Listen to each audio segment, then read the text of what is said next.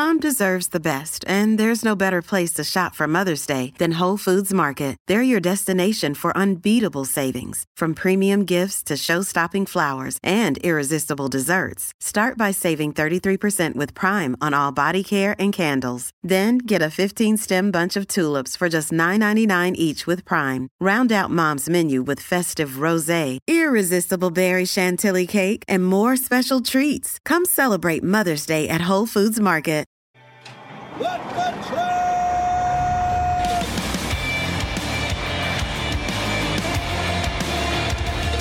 You are listening to What the Truck. Are you ready to truck? It's time for your nooner with Dooner and my buddy, sometimes co-host, today co-host, Covenants, VP, Sustainability and Innovation. Matt McClellan. How you doing, folks? What's up, sir? It's been good. It's been a minute since I've been here. You've had a nice morning. It's nice weather over here in Chattanooga. I know you're taking a whip around for a ride, and you also said you may have not come empty-handed. I did. I brought bearing gifts. Is now a good time to do it? Now it's better than ever. Okay, so one of the things that Tim, you and I have in common, other than boys. Yes. Right? I have a son. You have sons, I plural. But you probably saw this coming. We have a Lego. Yes. Fascination. So there is a set that you can no longer buy. They quit making it. Ooh. And I had a few extra ones. Okay. And so this is. Oh wow. This is the VW bus. The VW bus. This Get on the bus. This is an iconic. Because I'm a van life guy. Right? Sure. I have a Sprinter van. I don't have quite one of these, but you could build this. Yeah. You could hold on to it as a future appreciation part of your investment portfolio. I wrote about that in the newsletter once, right? That it's more valuable to retain these than most of the stocks you have. Is this advertising for? This Well, is okay. hey, it's okay. It's okay. It's outside the industry. Lego, VW, very cool. There you go. I just upped the ante on. Actually, you have another. There's been some people that have sent you Lego sets in the past. Yes, I've gotten some decent ones. Yeah. So That's anyway, really cool, though. Thank you. Thank you. Appreciate it. Hey, by the way, big news over here. Did you happen to be on Twitter this morning or LinkedIn? LinkedIn, yes. Twitter, no. X. Our founder and CEO, Craig Fuller, founder and CEO of FreightWaves, he just put up a tweet that says, "Today marks the end of a chapter for FreightWaves. Our sonar offering has reached a significant scale where it will be standalone media, and the media business is being divested." Sounds scary, right? Nope. Same boss, new boss, same as the old one. As John Kingston said, as the song goes, the media business will be in familiar hands. Craig Fuller has bought the media side. Sonar, the data side, has different customers, different people they have to answer to. This creates a firewall between the media, and it also rolls us into this new company called Firecrown, which is Craig Fuller's, where he owns Flying Media, and he owns a bunch of boating magazines. I think there's 37, maybe 40 different publication brands he owns now. So it's going to be an awesome opportunity. There's still going to be all this freight. There's still going to be FreightWaves. You're not going to see anything change there. It's just behind the scenes. We're also going to be developing content for some of these other. What the truck's not going anywhere, right? What the truck's not going anywhere. We're going to be even stronger. In fact, now that we don't have to worry about also investing in the sonar arm through this company, we will have a bigger budget for our shows, which will be nice. I'm excited. We so Covenant Logistics, we're a sonar customer. We love it. It's this raw lump of clay that you can do all kinds of really great things with, and our pricing folks love it. It's a great product. Clock. Little plug there for. Little plug there. Hey, you were just over at CES. Any good freight tech over there? Is that worth going to if you were in our space? Yeah. So CES, Consumer Electronics Show. It's funny. I don't know why they call it the Consumer Electronics Show anymore, because there's this massive sort of mobility piece to it now that is all about autonomous and alternative fuels. So, in fact, you walk in to the West Hall, there's a giant PACCAR booth with a hydrogen-powered Class 8 truck, electric truck, and all of their salespeople there. And you keep going in, and there's Goodyear and Bridgestone and all these things that really don't have anything to do with consumer electronics. So I've been going to it for about 7 years now. Yeah. A lot of my peers and some of the other fleets, we go to it. Some of the great things that I saw there, Dooner, was a lot of autonomous there. A lot of autonomous there in the Class 8 space. A lot of electrification, a lot of latest and greatest with hydrogen. It was really encouraging to see how much investment's going into this. It was a lot of fun, some great vendors. Was I there with you? No, I was in Vegas with you. We were in Vegas about a year ago, but we were at a completely different event. Oh, a different event. Wasn't CES. Okay. Yeah. Yeah. Anything that you think would make sense for Covenant at this time, or just your own personal interest? You're like, you know what? Maybe not now, but a few years down the road, this is it. You don't have enough time on the show to answer that question fully. But, when I go to CES, I go for 3 reasons. Yeah. I go there for prearranged meetings, had a lot of autonomous, there was a lot of things around the autonomy space. I go and I look at this hall through the perspective of my fleet sunglasses, right? So I'm looking at all these solutions or these things that we would adopt. Lots of cool camera technology and AI for driver distraction and things like that, kind of looking at that. And then the last third of it is I go looking through the eyes of being a guy who loves electronics. Samsung and LG have some really cool televisions and some things coming out. Dishwashers, refrigerators. Like, it sounds like stupid to think that there's electronics involved in that that would make our lives easier. It's just crazy. Did they have so Apple Vision Pro? All the reviews came out on YouTube yesterday. All the Apple influencers had their reviews out. It was kind of a mixed bag. What do you think of augmented and and in freight? First time my wife put on she almost walked down the stairs by accident and got hurt. Oh, she had like a MetaQuest. She put the thing on. She put the Oculus goggles on, and she almost ran into the staircase. Oh no. Yeah. In trucking, warehousing, there are a lot of applications for it. Yeah. You put on the augmented reality, which is different than virtual reality, and you kind of walk around and says, go left, go right, pick this, pick that. So there's a lot of technology going on with that. Driving space. I don't know. I think I want my drivers with the eyes on the road. Oh, no. I mean, you think you could see brokers wearing these, booking loads? You think you could see the office people wearing these? Warehouse workers, perhaps? They're really expensive. That's the problem. People go it has all these applications. You know what the main review said? They said it was kind of like a dev kit because you have the battery that has a wire attached to it. You got to wear it on your side. And in the commercials, how they show you can see eyeballs in it? Yep. People can see your face. I guess in real life, though, that does not translate nearly as well. The limited experience I have is with the Oculus, which is full on VR. I don't know. I'm not seeing it. I don't see how it can make a broker's job easier. Yeah. What about Neuralink, man? First patient, Elon Musk, first patient. You put the Neuralink on there. You think you start booking loads with your mind? A lot of hush-hush around that. They didn't really give a whole lot of details, but a lot of monkeys died. Yeah. I think they're going to use it initially for things like Alzheimer's and. I don't know. Elon's impressed us in a lot of other areas. Why not this one? We'll see. That's a little too far on forward thinking, though, for maybe the. Yeah, that's my job. That's what I'm supposed to be following. Yeah. Sorry, I don't know more about that. What do you think of that? What do you think of the big news out of UPS? They cut 12,000 workers, and they may sell Coyote now. They might be spinning it off. One thing I found really interesting in Mark Solomon's article, which you can read on FreightWaves.com, there's actually a couple going after this, but UPS says they lost 40% of their business during these union contract negotiations. Now, those went through. Biden hailed them. Biden championed it. And now, in their earnings call, UPS CEO Carol Tomé said that 2023 was a unique and quite candidly difficult and disappointing year. We experienced declines in volume, revenue, and operating profits along all 3 of our business segments. Now, that isn't that confusing. Last year was a sort of tough year. A lot of companies have been overstaffed during the pandemic. UPS, to be fair, too, this is a company with over 500,000 workers, so 12,000 does absolutely sound like a lot. But in the grand scheme of how big UPS is, there's 500,000. But the really interesting part is they spent $1.8 billion back in 2015 for Coyote, and now they may be looking to sell it or spin it off. And they said they didn't fully understand the heavily cyclical nature of Coyote's business. Never heard of that in a brokerage, right? Which has manifested over the past 8 years. It's literally called the Coyote curve, Matt. I wonder if it was Coyote or as much as they were just looking for a piece of business that wasn't key for what they were. Look what happened to Yellow with the Teamster and that, maybe Coyote was just a victim of something bigger. Maybe. And maybe they have to pay for those UPS contracts one way or another. Andrew Silver said, hope whoever buys it gives me a call. That would be a nice full circle moment. Yeah, no kidding. That would be pretty amazing, wouldn't it? Yeah. His dad's pretty busy with Mastery right now, but yeah, maybe he could.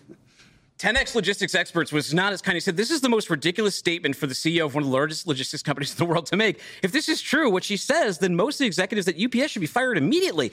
I'm not necessarily sure about that, but on the Coyote and not understanding really how our brokerage works. Look, it's an earnings call too. They could just be saying that because those are words to say. Because look, you're UPS. You have to know about seasonality.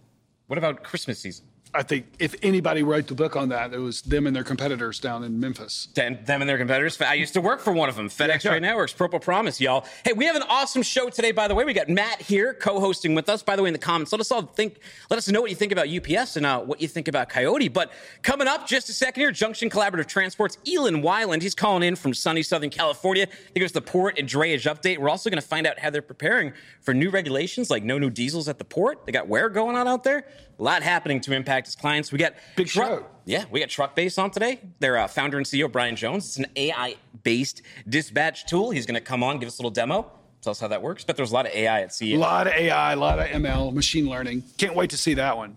And hey, with the news and the restructuring, some people are leaving. We're going to wave goodbye to Justin Martin as he hits the fast lane towards his future endeavors. He's done some great work here for the past 2 years, but he's going on out into the wild, taking a chance on his own. He's going to talk about the Take Our Border Back convoy, which, spoiler, it fizzled out pretty bad. Yeah. We talked about it on Monday, but yeah, there's a CDL bribe scam going on with Massachusetts State Police, some dangers of GPS, parking problems, safety tech, and TikTok double brokers. But look, Ian Weiland, the container daddy himself, is sitting right there. Ian, you know my friend Matt over here?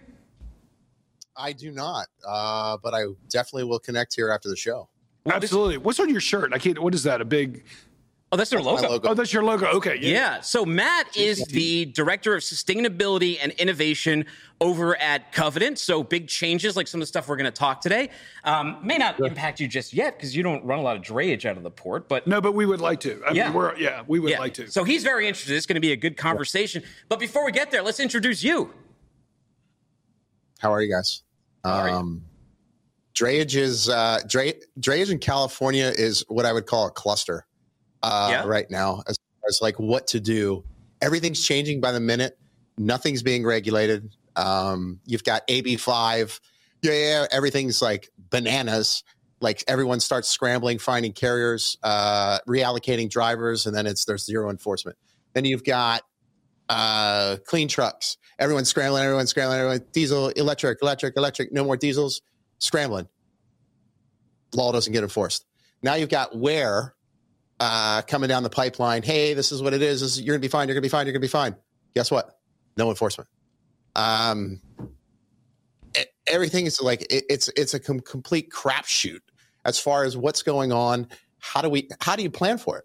If there are no regulations or there are stated regulations without enforcement, how does a trucking company, a warehouse company, 3PL, whatever, how do they plan for it? And realistically, you just wing it.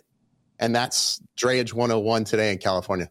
Ian, you made some big investments for this no new diesels ruling, right? And it was supposed to be the beginning of the year. It got kicked to when today? Is today the last day that supposedly you can register a diesel at the port? What? I know you're so mad because you put investments in this, right? Is this really frustrating you?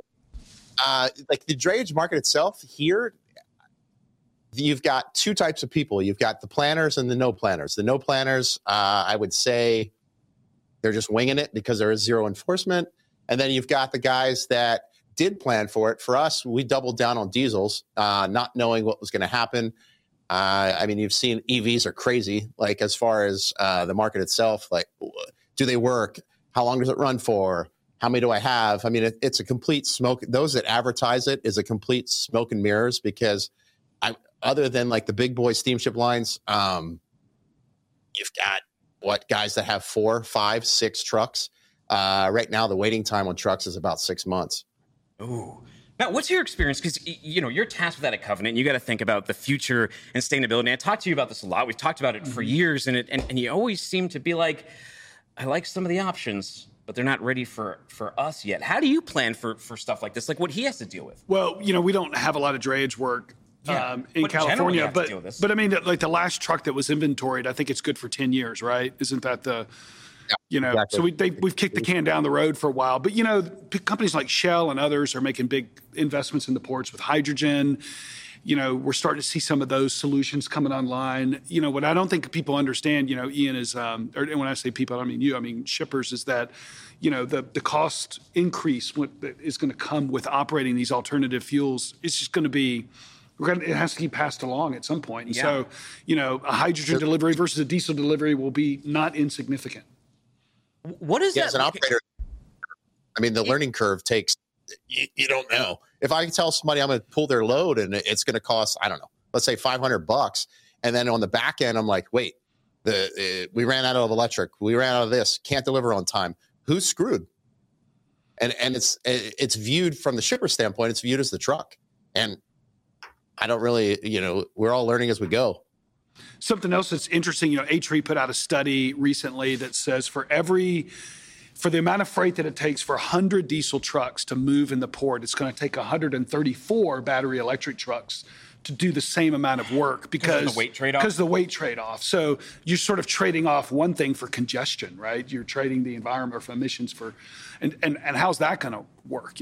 I don't know. And that's of course assuming that the lights don't go out and Newsom doesn't call everybody and say, "Hey, brownout alert." Ian, do they ask you your opinion at all when these things are coming up? Do they ask the operator? You're laughing. I don't think they do.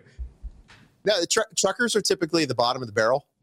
So we're the last to find out. First to find out, the last to be notified. Like, hey, how's this going to work? Hey, operationally, how does this work? We're not typically part of the conversation. You've had. Do you have EVs now? I know you had one for a little while. What's your experience been? Or your diesels have to still be dominating, right? Exactly. We had one. I don't have any at the moment. Now, that's not to say that we're planning for it, but again, it goes down to what happens with the electric is that it is more costly. So selling the electric truck into what would be today's spot market is almost next to impossible in that no one wants to pay for it. Rates are like, bottoming out at the bottom of the trough. And let's put it this way: a diesel truck, a run may cost $500 with the electric. Somebody wants to pay $400. They're getting a diesel for $350. It makes no sense. And then the EV ends up sitting. To get your bang for your buck, where I'm at right now is that you more or less need to dedicate them to like a particular set of customers. Matt, has this been your experience too when it comes to trying?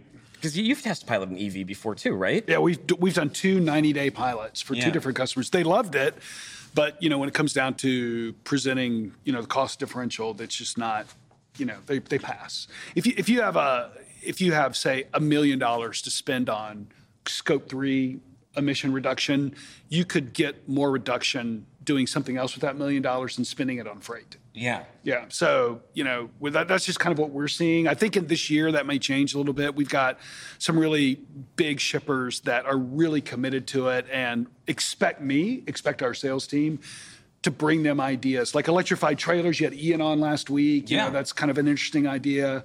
Ian,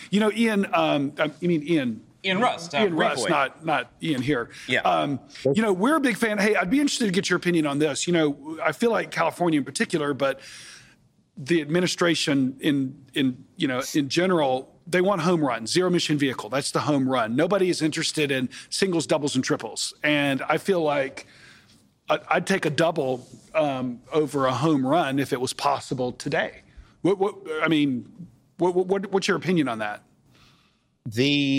I feel like those that are making the laws are like so far out of touch with, those that want to give their opinion of the law are so far out of touch with those that are enforcing the law, enacting the law, and having to operate within the law, which would be us truckers.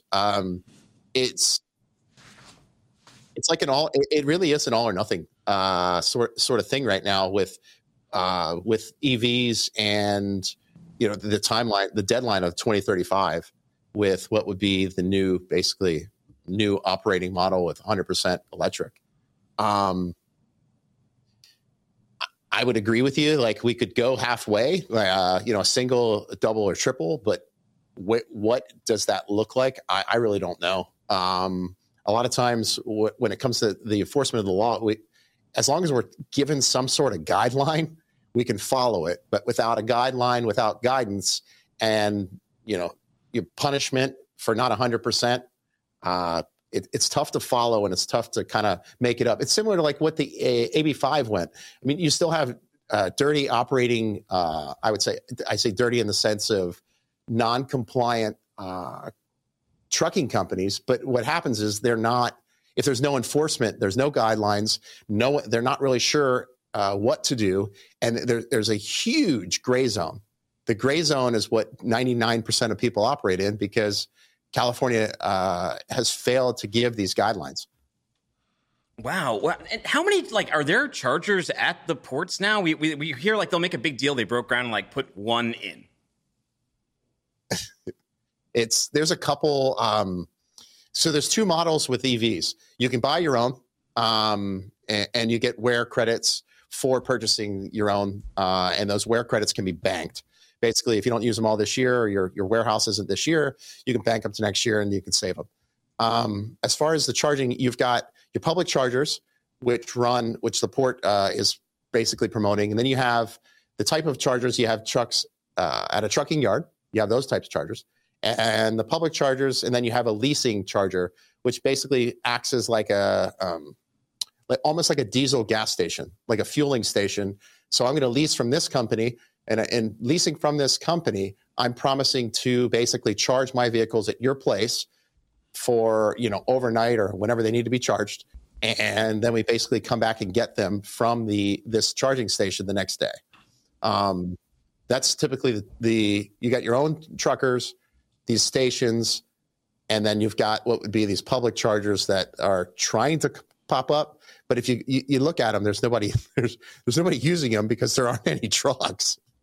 Wow. So, and there's been a lot of recalls too. So a lot of clients have gone out and got these things. They aren't even able to run them, which is another big challenge. Trucks not moving, wheels not moving. Not only they're expensive, but now you're not making money. Let's talk about volumes for a second, though. Are you seeing any change and any uptick in volume at the port in drayage activity due to the Panama Canal or this Red Sea conflict? Are we seeing diversions over there yet? I'm not sure if that's showing in the numbers quite yet. What we're seeing today is 100%. I'm up probably 35% as far as containers pulling. That said, I don't know if this is that or if this was what was scheduled back in December. The January was supposed to be busy anyway.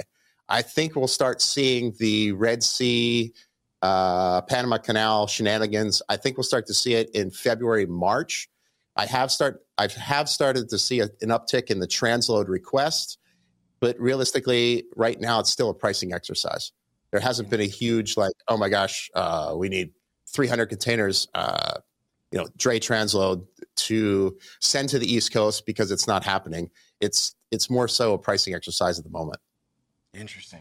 Maybe we'll see those tick up. We'll have to see. I know that I just read a report that there's, even though rates have gone up a ton, spot rates have gone up, ocean spot rates, there's still a ton of capacity out there. It's just taking a little bit longer to get over here. Now, Matt, are you familiar with WARE at all? With the warehouse sort of act that is going on in SoCal, in California, where you have to reduce your emissions and they're looking at truck turns? And the credits, like you were talking about with, buying electric trucks, and I don't know, it's like sustainability by spreadsheet. Yeah. I'm still trying to get my arms around it. It just popped up on my radar a few weeks ago, and we're looking at it with the housing team. Mine too. Ian, give us a primer on this. How is this going to impact Matt? How will it impact me? How does it impact you? How will it impact TBD? Again, the guidelines they're there, but no one's enforcing them.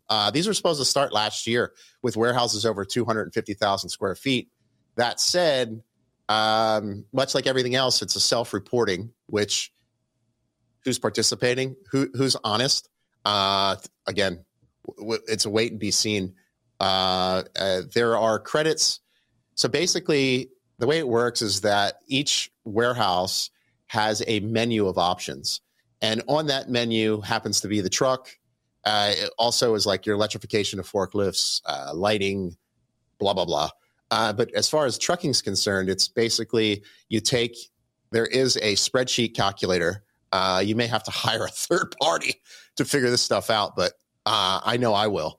But basically, the number of truck turns in and out, basically crossing the gates at the yard, in conjunction with the size of the warehouse, equates to a max penalty that the warehouse would receive on an annual basis. and it's much like a tax. They say it's not a tax, but 100%, it's a tax. Diesel trucks. Yeah, diesel trucks. Diesel trucks. Yeah. So they want you to bring EVs and whatnot to these warehouses. It's about like the LED. Yeah. They want you to cross. They put third-party cameras that will register what comes in and what comes out of the yard. And then everything with an EV, it'll check off EV. Everything non, it'll check off non. So let's say the warehouse, and I'm making these numbers up, but let's say there's 500 points that you can accumulate as a maximum per your size of the warehouse. Well, every EV truck that goes in and out of that, crosses those gates, is essentially $100 credit. So that said, at $100, my math's gonna be way off here, but $100 times X number of truck visits in a year, if you can basically equate to that 500 points, then you essentially won't owe the money. Is how it's supposed to work. But is there any enforcement? Is there any guidelines? Has anyone said anything yet? 100% no. Wow. What do you think about all this? Sounds like Ian and I need to buy some electric trucks and just drive back and forth in and out of the guard shack. In and out of the In front of the third-party camera. That's Ian, exactly how it's going to run. For now, like as far as with people who get EVs, there'll be a yard across the street from the delivery location, and you just hub to that yard, and then you'll just basically in and out of the yard, and it's like, here, look, we're delivering with an EV because there aren't enough EVs to operate in the market. Well, I like it. So you just need like EVs to be in front of the cameras, but then like everything, I don't know. It seems pretty easy to game. It seems like any of these point things, it's easy to game. Drayage is a game. Drayage is a game. What trends do you see happen in that game this year? Are people just going to ignore all the sustainability stuff? What should people be concerned about in drayage, especially insofar as SoCal goes? I think the larger players, as far as the BCOs, their sustainability departments are coming down on them to make a change. That said, the operators at these like large BCOs, they're a little weary. So it's basically, let's say if someone does 1,000, that's not I would say like 5,000 containers and up is kind of like the threshold that what I would call a larger BCO that they're looking at this. They're going at these as a percentage. Typically what would be this year is what I'm seeing. So if at 100%, maybe they're doing 50 to 60% EV, and then the rest they'll run on diesels. That way they basically check the boxes off they need to for the sustainability department. And then they kind of figure out is this going to work? Is this valuable to us as an entity? Over time, it will be valuable because they're going to start getting charged for it. But at the moment, there's limited to no value, actual dollar amounts, other than what would be like a marketing department. The marketing department can boast how green they are in their publications or wherever they advertise. We offset carbons, blah, blah, blah. If it's a brand like that, of course, they're going to go for that. But the larger guys will be this year. And then over the next, I would say 2 to 3 years, you'll start to see the middle tier, I say middle tier, but mid volumes to ultimately what would be your 5 or 6 years. I'd say it'll be your smaller shippers. And as there's more and more electric that comes into the market, that's what I'm saying with EVs. How's the rail doing right now? Occasionally we hear about conflicts between drayage and the rail. Everything looking good on the rail front? I realistically, I don't do much rail, but if I hear anything, that means it's going sideways, and I haven't heard anything. Well, everything's pretty much flowing. All on dock rail is pretty much flowing at all terminals, at least flowing out of. It's been quiet. Well, aside from the sustainability stuff, what should port shippers be concerned about this year? What should they look out for? Ooh, that's a good. This year, obviously is like right now is the Red Sea, but it's all a matter of is it going to change behavior from the shippers, which will direct the stuff back to West Coast. They say it's like destined because of what the market looks like, but it's kind of a wait and seen and be seen. I think overall the sentiment I'm getting from shippers is that they want to know what's going on this year, where the accessorial add-ons that occurred during the move, they don't want to see. that said limited chassis days, limited pre-pulls, limited drop charges. I don't pay that. I'm not paying that this year. That's what I'm seeing, and that's what I'm feeling a lot from basically all the RFPs. Ian, you've given us a lot to consider, a lot to think about. People who need help navigating the ports, drayage, this electrification, whatever. Where do I send them to? Please have them email me at rates@jctransports.com. Follow me on LinkedIn. I'm the Container Daddy. I would love to hear from you. Container Daddy, yeah. Container Daddy. Good branding, good marketing. A little cowbell for you, sir. Take care. It sounds like a tough thing. I can feel the frustration wafting off you, but we're all going to make it through. Let me add one more thing. Yeah, It's funny because they're, I don't want anybody watching, especially the shippers, to mistake frustration with like being, in this industry, they say pale, male, and stale. Yeah. Like, we just don't want to do anything differently.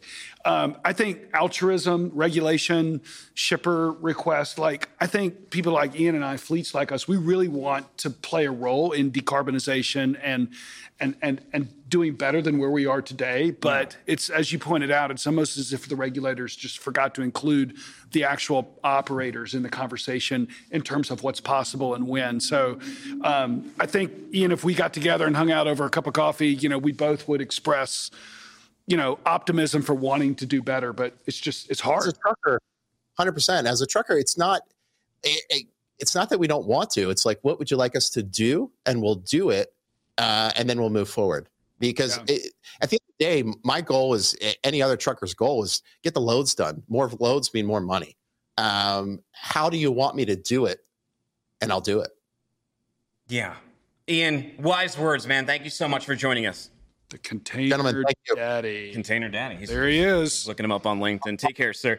He's looking him up on LinkedIn. Let me ask you this. So we heard Ian's frustration, right? And you must deal with that a little bit. You have shippers come up to you and they say, hey, we want to go sustainable, right? We need to add some of the stuff from my fleet. What is the challenge for someone like you to present them those solutions?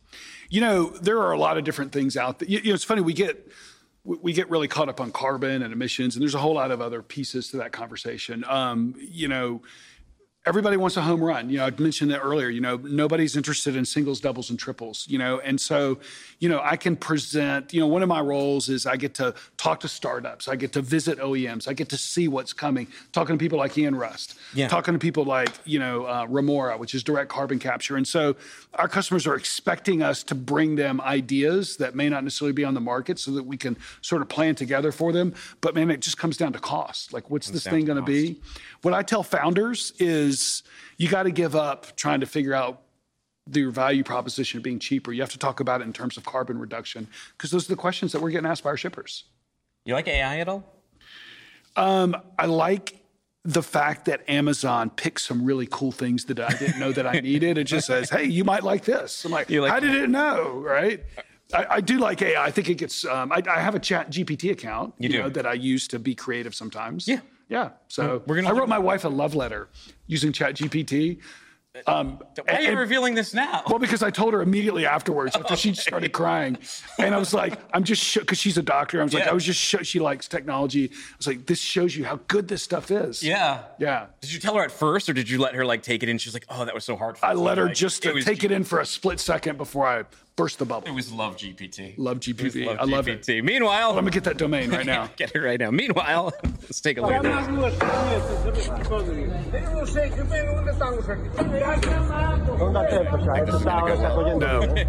this show, probably not. Your CFO launched me.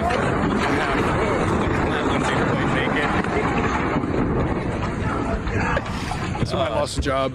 I love the guy's scream. He's just like, no!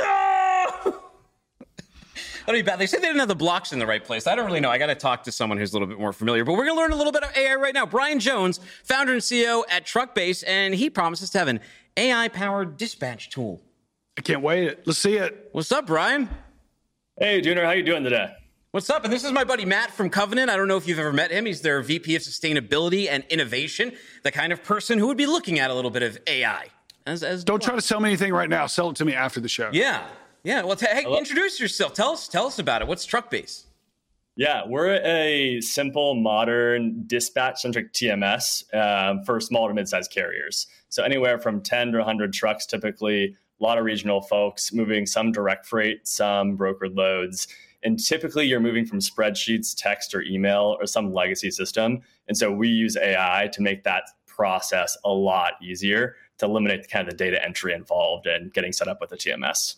Interesting. So how does the AI work? What kind of AI is it? The term gets thrown around so much recently. Can it pass the Turing test? Yeah, can it pass the Turing test? Is it like what was that great movie where like the girl robot is there and he like goes to this founder's Ex Machina? Ex Machina. Oh, that was fantastic. That was a great movie. Oh, that was great. You kind of look like Isaac. I do. From the movie. Yeah. Oh, wow. Yeah. All right. Yeah, it's fun. And the freight tech media kind of blows it up a little bit. AI is a tool. It's not an outcome, right? Like it's a tool to write love letters to your wife, as an example you were talking about here. So we think about it as part of how do we solve problems for dispatchers and drivers? What are the pains that they really deal with? And it's all about eliminating data entry, eliminating check calls, more time for conversations with drivers and customers.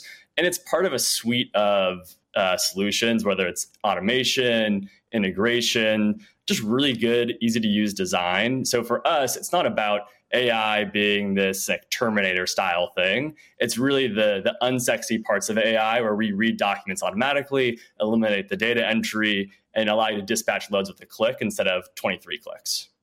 So how does it work? Do you have can you show us it in action?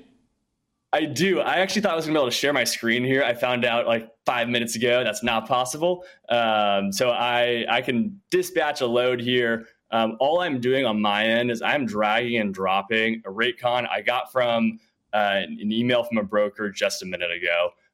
So I'm going to drop it into my system, click import the load. It takes about 3 to 5 seconds for it to read the PDF I just got from the broker. All I need to do is I'm going to assign a driver. So Dooner, you're a driver today. Okay. And I'll hit dispatch here. And 3 clicks, you should be getting a text here any moment now with that load. Yes, I just did. It says, let's see. What the Truck Express sent you a load, customer load, and it's going to go to Wisconsin. And then I have a link I can click on here if I like it, right? Or if I accept and I can pull this load. Exactly. So it's really about how does that tie into the dispatcher's workflow, the driver's workflow. A lot of the AI tools we have seen in the trucking space have been thinking about, 100 plus trucks. They're all the exact same load, and where you want to optimize that. The reality is, if you're a small to mid-sized carrier, all your drivers are not interchangeable. All of your shippers and receivers are not interchangeable. And so we think about how do we supercharge dispatch? And that means eliminating every step of the process where you have to do some manual data entry from a driver standpoint, 3 clicks instead of 5 clicks, remembering your password. So that's kind of how we think about things on our end. Now, my one concern with like AI is sometimes I'll ask ChatGPT things. When I ask it things I don't know, it seems brilliant. When I ask it things I do know, it seems like a moron and it seems like a pathological liar. What kind of like checks and balances do you have that this isn't like dispatching me to pick up 30 loads, or it has a digit off, or it has an address wrong? Like, how does it check itself? Yeah, it's a good question. Yeah. There's 2 aspects here. We actually think about our AI tool in 2 categories. One is areas where we have high confidence, right? And we will show this is a high confidence action or a high confidence import. And then we know when it's low confidence. And so we have a setting where you can either say, don't do anything if it's low confidence, or give you a big warning in that scenario. And so we have enough knowledge in the system to do that, is kind of the first answer. And the second is, as a whole, when you think about our system, we are a human in the loop style system. And that's a really important starting point for us because the dispatcher is still involved. They're reviewing all of these actions. We're not eliminating that role. We're elevating that, right? So you can spend less time on data entry and you're reviewing the schedule, you're approving things, and then you're sending dispatches to drivers, talking to customers more. So there's this view of AI of like, hey, we're going to eliminate everything, it's automate. No, it's not that at all. The best AI tools in trucking and freight more generally are the ones that adapt to current workflows, not trying to replace them. Interesting. Any questions about this? Well, I don't live in our brokerage world every day. Yeah. I just know that folks are on the phone a lot. Check calls. Yeah, and no, everything, it sounds, right? yeah. check calls. Check calls right here. Check calls. Text locate. Text locate. Does this check? Because like when I talk to drivers, what frustrates them about dispatch isn't actually getting the load. It's all the check calls that happen afterward, especially when they're being tracked. Does this have a monitoring system in it? Yeah, so we tie into your truck. So this goes back to how we started. We start from the dispatcher and the driver and the ground up. A lot of softwares were built for the CFO and a bit more top down. In those scenarios, you kind of forget that drivers don't like the fact that their phone's being tracked. We heard that loud and clear from basically every one of the drivers we work with. So we connect to your ELD. We integrate with over 30 different ELDs and then tie into the truck. And then on the customer side, when the driver gets loaded, you can trigger an automatic email with tracking when they're unloaded, when they arrive, all these different triggers. And you can configure that because sometimes you want to send one tracking link to your dedicated customer and they don't want 50 emails. If you're working with TQL, maybe you want to blast them with 50 emails, and you can kind of do that in those scenarios as well. Nice. If someone wants to trial this, they want to test it out, they want to see if it works for them, where do we send them to? Yeah, truckbase.com. You can sign up for a demo there. We also have hello@truckbase.com. That is an email that will get sent to me and folks on our team. So we're onboarding new carriers all the time. So excited to talk with any folks that want to see the tool in action. And before we let you go, I'm kind of curious. You're the founder of this company. Why did you go this direction? Why an AI-based dispatcher? Like, what was your sort of aha moment? This is a company. Yeah, so my parents are small business owners. My mom kind of ran the books. My dad did the day-to-day.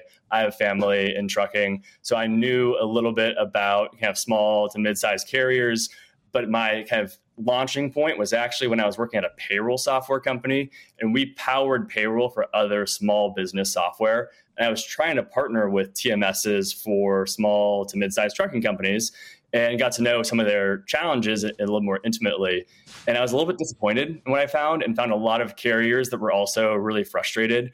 And I didn't really find anyone that loved their software. And I knew coming from the software world what was possible today. And so basically had folks asking us for this type of tool because we were trying to partner with an existing tool. And then ultimately that led to building TruckBase.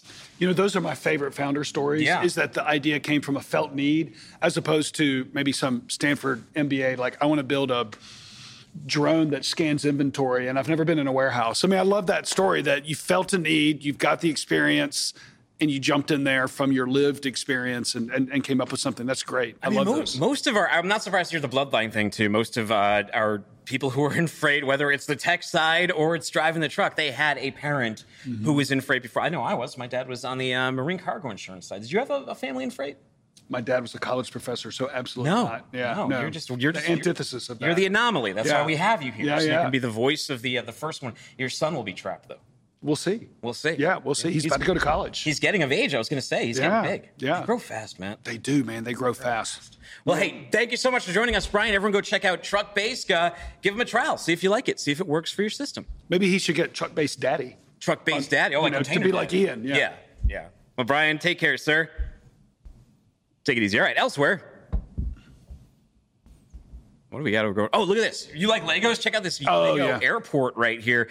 This is Adam Tuss that put this up. He said it took him 6 months and 50,000 Lego pieces. But Richard Pauls from Pete Worth built a replica of Dulles Airport. Dulles Airport. Well, the airport bought it, and the airport bought it from him. Oh, wow. Oh, wow. Look, I love this story. Awesome set. This is an amazing story. I should have even read this before I even had it here. Obviously, I didn't even know the ending, that he sold this. Wow. I'm gonna sell them. I'm gonna sell VW up the street. That VW Lego set you made. Where'd it go? Did you take it? I got it over here, so it's like behind my back. It's right here. Just in case you tuned in late, this is my gift. Make Justin jealous. He didn't get any Legos. All right now, for I don't know, maybe the last time for a little while, at least on Wednesdays, hit the horn. Boom, boom. Justin. Hello, sir. Hey guys, how's it going? Yeah, my son is almost at the age for Legos. We're not quite there yet, but very soon. No, then the next thing you know, he'll be in a truck. Can he breathe on his own? He's old enough for Legos. Yes, he's old enough for Legos. He's old enough. Just don't let him eat them.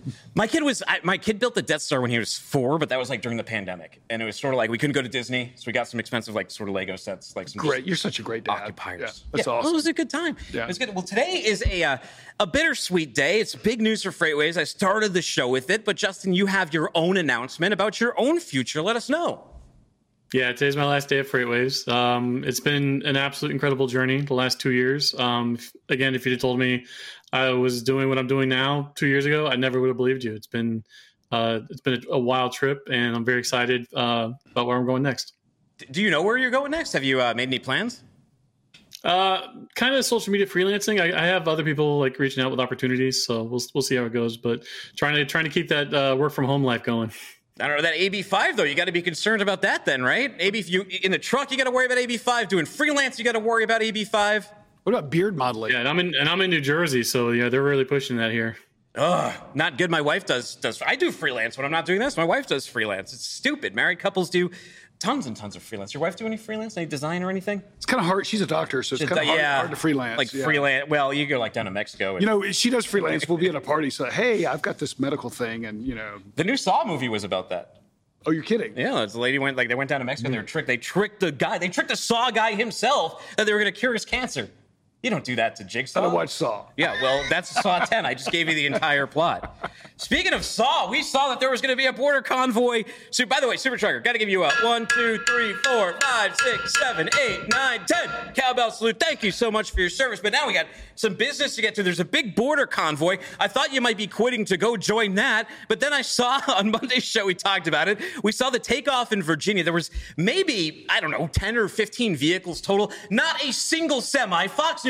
One of the reasons why on here, and we talk about Craig all this time, should we cover this particular trucker protest? Should we bring it? It's like, usually the rule is if no one's touching it, none of your trucker friends say they are, and if the mainstream media doesn't touch it, there's no need to promote it. However, Fox News went out and said there's going to be 100,000 vehicles, and this promoter said there would be 40,000 trucks, but it turns out they're all lost at Buc-ee's or something. What happened with this thing?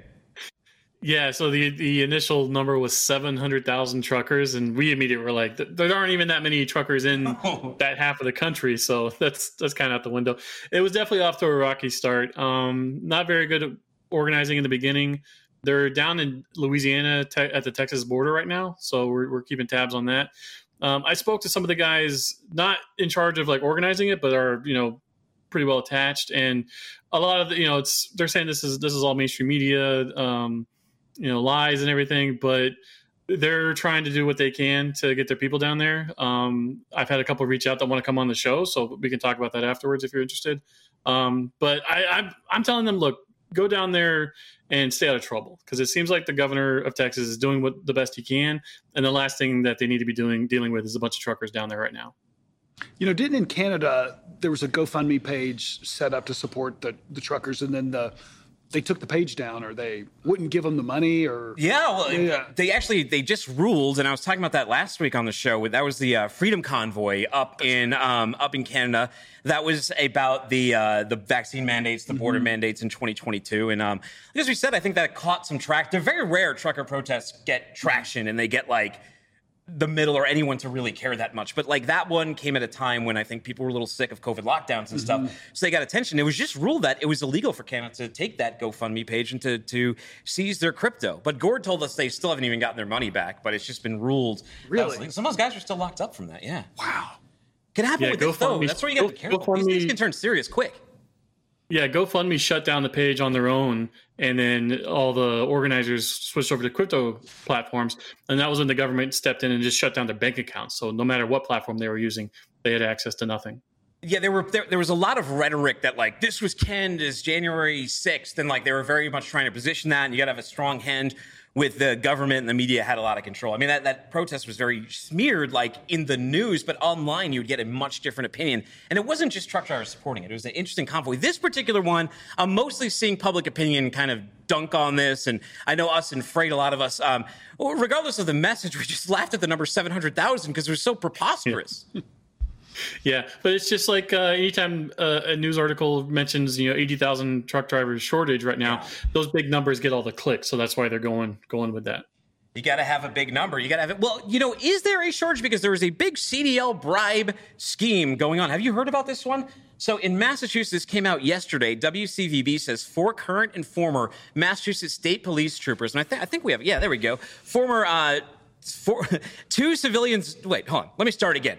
4 current and former Massachusetts State Police troopers and 2 civilians are facing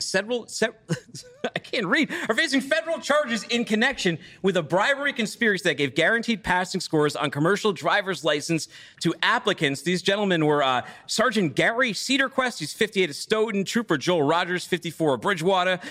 We got civilian Scott Camara, 42 of Rehoboth, that's in Rhode Island, and Eric Matheson, 47 of Boston. They were all arrested on Tuesday. There was also a couple retired troopers who got involved in this too, and apparently they had this code word golden, and what they would do is they were just giving CDLs away. People were coming in. They knew a guy who owned a water company, right, Justin? And he needed drivers, so they'd go in and they had text. They would make all sort of jokes. They said, this guy was so awful, well, we have to, he owes me a prime rib.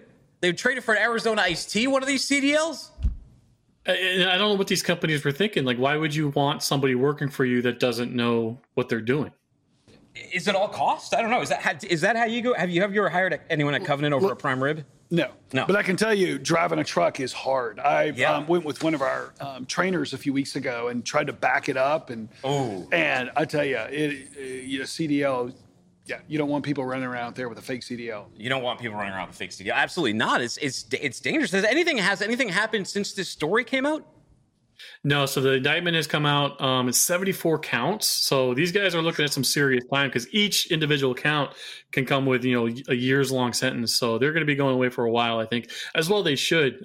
We hear about this kind of stuff all the time in other states. I can't probably check the DMs on TikTok. We get people all the time in California saying this exact same thing goes on. It hasn't come out in the news yet. So give it time. I'm sure people are investigating. If they aren't, they really should be. There's absolutely no reason any of these people should be on the road behind the wheel of an 80,000-pound vehicle. So how does this work? So the state police troopers, they have some CDL forms. Are they allowed to administer the test? How are they gaming it? Yeah, so in Massachusetts, it's the state police that administers the CDL exams. Most other states, they have their own DMV that does it, but for whatever reason, Massachusetts, it's all done within the state police. So that's the attack vector. You find an estadie, you get him on your side, or you have a... These are some of the texts, too. He said, your buddy passed yesterday. He owes you. That's an automatic failing, leaving the door open. So these guys, they completely see it, too. I mean, the cops are laughing about it. They say, this guy's a mess. He owes you a prime rib 6-inch, 4 compounds, and no watch. Your buddy is a mess. He owes you big time. He'll be fine, though. Anything for you. This must all be the same guy who keeps typing, your buddy is a mess. Golden mess, he types. He's a mess. Class 8 truck, 2 PSI loss in truck running. Truck cut hour again. Well, timing. Total mess, this guy. I think sometime we should just do what we can, but not golden. Oh, there's actually one guy they thought was so awful that they wouldn't even pass him? Yeah. Obviously, these guys are just thinking about themselves and what they're getting out of this. They're not putting any thought whatsoever into what if it was their wives or their kids or their I'm sure they're older. What if their grandkids are on the roads with these guys? Who would want to be driving next to a vehicle like this on the road? Sounds like an episode of Dukes of Hazzard with Boss Hogg. Yeah, well, one of them said one of the CDLs they gave away for a snowblower. Hope it was a good one. I don't know. What's a good trade for how much would this cost if you were to do this legitimately? CDL school ranges anywhere now from $4,000 to I've seen as high as $13,000. So most people aren't paying out of pocket these days. Your states will give you subsidies or Pell Grants and stuff for this kind of thing. So these are just people who couldn't pass the test or either didn't want to, and they're just doing whatever they can to get their CDL. Yeah. Not good. We'll have to follow this case over here. By the way, Matt, you just went on a test drive, didn't you, down here in Chattanooga? Right before the show. Yeah. What kind of car was it? I think we have a picture of it. What was this vehicle? Show Matt's car really quick. Look at that thing. Look at that, Justin. My childhood dream came true. A buddy of mine just bought a Lamborghini Countach in 1983. Yeah. And when he told me about it, I was like, please let me go for a ride. He not only let me go for a ride, let me drive it. He let you drive it? How did it drive? Unbelievable. You know what? It's not nearly as fast as, say, like a Tesla Model 3. Yeah. But it is quite possibly the sexiest car ever made. It's funny. I was thinking about this as I'm looking at this thing. 1983. Yeah. It's so radical, so different. By today's standards, in 2024, it kind of reminds me of how people criticize the Cybertruck. That's the stupidest looking thing ever. Well, it's so futuristic. It's so different. That's probably what that car looked like back in the day. It was such a fun car. I'm almost too tall to drive it. What I've seen, like, there's a video of a guy online. They're like, some middle-aged guy was getting inside of like a Lamborghini or a Ferrari, and he had to like roll on the ground. Did you have to like roll in yourself? I'd take my shoes off to get into it. I don't know. We're pretty big, Justin. I don't know if we would fit in one of those too well. That was my. I did one of those like racetrack ride along things, and yeah, you're crammed in like this and those things. But 1983, 1982, that was a great year for cars. My first car I ever had was a 82 Datsun 280ZX. So nowhere near as that was my first. That was one of my first cars. That was one of your first cars. Well, it's important when you're driving a car to follow your GPS, but maybe not too close. Let's take a look at this bridge strike over here. Justin, analyze what went wrong for us over here. Oh, that's not one could be the sign. Past the sign, weaving in and out of the lanes. His trailer's tracking over the double lines. Past another sign and just kablam. These are 12-4 signs. There's two of them right in succession. Then there's one on the bridge, and he gives himself a can opener. Now, some people did ask, what are you supposed to do? You come around that bend, you see the 12-4 sign. What are you supposed to do? I mean, the obvious answer would be stop and turn around, right? Not just drive through it, because you've already gone too far. The obvious answer is trip plan ahead of time, so you're never there in the first place. But these things happen. I was in Little Rock, Arkansas, going through downtown, and came across that exact same situation. I had to pull into a junkyard and do a U-turn and back out. So these things can happen, but this is a good example of why you need to pre-trip ahead of time. Don't trust your GPS. Know where you're going and what routes you need to go ahead of time. Or use a truck-related GPS, not Google Maps. Not Google Maps. That's going to send your Lamborghini through there, not thinking that you need over 13 feet of clearance. You can, I guess, an old school trick, let the air out of your tires and drive through flat. Maybe that'll give you a couple inches. Ooh. Not a 12-foot floor. No, you're still going to need another, 8-9 inches, right? Yeah, but God forbid, okay, say for real, say you are in that situation, stop, pull over, call the police. They would much rather help you back up a mile to get to the right route than have to deal with the cleanup of can opening yourself. Yeah, or bridge inspection. Matt, have you read Freight Bandit magazine yet? How did you get on the cover? That doesn't even look anything like me, sir. That man has a few more tattoos than me. Well, this gentleman right here, by the name of G-Face, he has found himself on the end of the firing line again online. Let's take a look at his tape here. And Justin, you can tell us about it afterwards. Roll the clip. Rode your truck for a year straight. Since I have my own brokerage, I give my drivers loads for a year free, because once you open up a trucking company, everybody that's in the trucking business knows your first year, nobody's going to give you loads, bro. That's why if you see those clowns, the trucking guru and all these bullshit, these white boy truckers on YouTube or whatever, oh, he's a scammer. What they're mad about is that I'm using my brokerage to give my clients loads for a year straight. But in reality, that's considered double brokering, because they're selling it to my MC, but I'm giving it to my client's MC, right? Now, you, nobody's stealing your loads. Nobody's doing yours. Your load's still getting delivered on time the same way I would. Only difference is my loyalties to my clients, because I'm guaranteeing you just off your truck alone, I'll make you $15K a month after overhead is paid off. Can you believe it, Matt? The double brokers are now TikTok freight influencers. I'm not even. Show the back of the magazine. That was one of the clowns that he was talking about in that interview. Oh, yeah. This is a guy named Mike Lombard. He doesn't like Mike Lombard. Yeah, but does he have 5 followers or 5 million? I don't know. How many followers does G-Face have? Is he pretty big? Yeah, he's hundreds of thousands, because he's flashing all the money. So it's not so much people in trucking that he's attracting. He's going after like the disenfranchised people with criminal backgrounds, and they can't get legit jobs. So he'll run you through his network, and you could probably make some money on it, but he's ripping you off and ripping off his customers, and laughing his way to the bank in the process. Hey, Matt, they didn't happen to have this particular device over at CES, did they? Do you think this could revolutionize safety tech? Take a look here. Now, it's a backpack you wear. You wear it on the power lines. You can wear it while you're on the bridge. And then look, a drone pops out of the back, and it just flies you down. Computer simulation. Yeah. They obviously didn't do it with a real person. What would like guys that work on windmills? Or apparently this, yeah. You ever see that movie Fall, where the two girls get stuck on like a giant tower? Oh, there's no way I could have. I saw that. They were right. Yeah. The movie would have been over in like 2 minutes if they had this. I don't know. That's kind of cool. I do fly hang gliders and do crazy stuff, but I'm not sure I'd feel okay with that. That's what I was going to ask you. Justin, would you, if you're like over 200 pounds, would you strap one of these to your back, Justin? Absolutely not. Also, those blades are going pretty fast. So what do you do when you hit the ground? Those blades aren't stopping. Like lands on your head and just starts like cutting your neck off. Yeah. You make a nice soft landing on the ground, but then you get cut to pieces. they're just spinning through air resistance. There's not even a motor on them. That's kind of interesting. Yeah, I don't know if they're supposed to like fly you or it's just like supposed to be more like a parachute. Like an auto-rotating it just slows helicopter. you down. So you don't hit the auto-rotating ground. helicopter. My dad was a helicopter pilot. I'll forward that video to him and see what he thinks. Well, Justin, we're just about out of time. Thank you so much for your service here. People who want to find you on the internet, they want to find you on your new journey, what the same place they could always go, which is Super Trucker on X, right? Anywhere else they can find you? Yeah, for now, Super Trucker on X. I'm still shadow banned on there, trying to get that fixed in the meantime. But yeah, reach out to me if you have any questions. Well, take care, sir. Best of luck in your future endeavors. And we'll catch you on the flip side. Matt, thank you so much for this Lego kit. I'm working on a map right now, but as soon the map is the most pieces that any Lego kit is. That'll fit on a normal shelf. You don't have to like buy new furniture to find a new home for it. Good. So I'm running out of space. Some of these are just way too much. Way too much. Matt, how do people find you? Instagram, Chad the Van. LinkedIn, Matt McClelland. You're off, man. You can find me at Timothy Jr. Find the show at FW. What the truck? Bang it away. Goodbye. See you next week. Beautiful. Natural.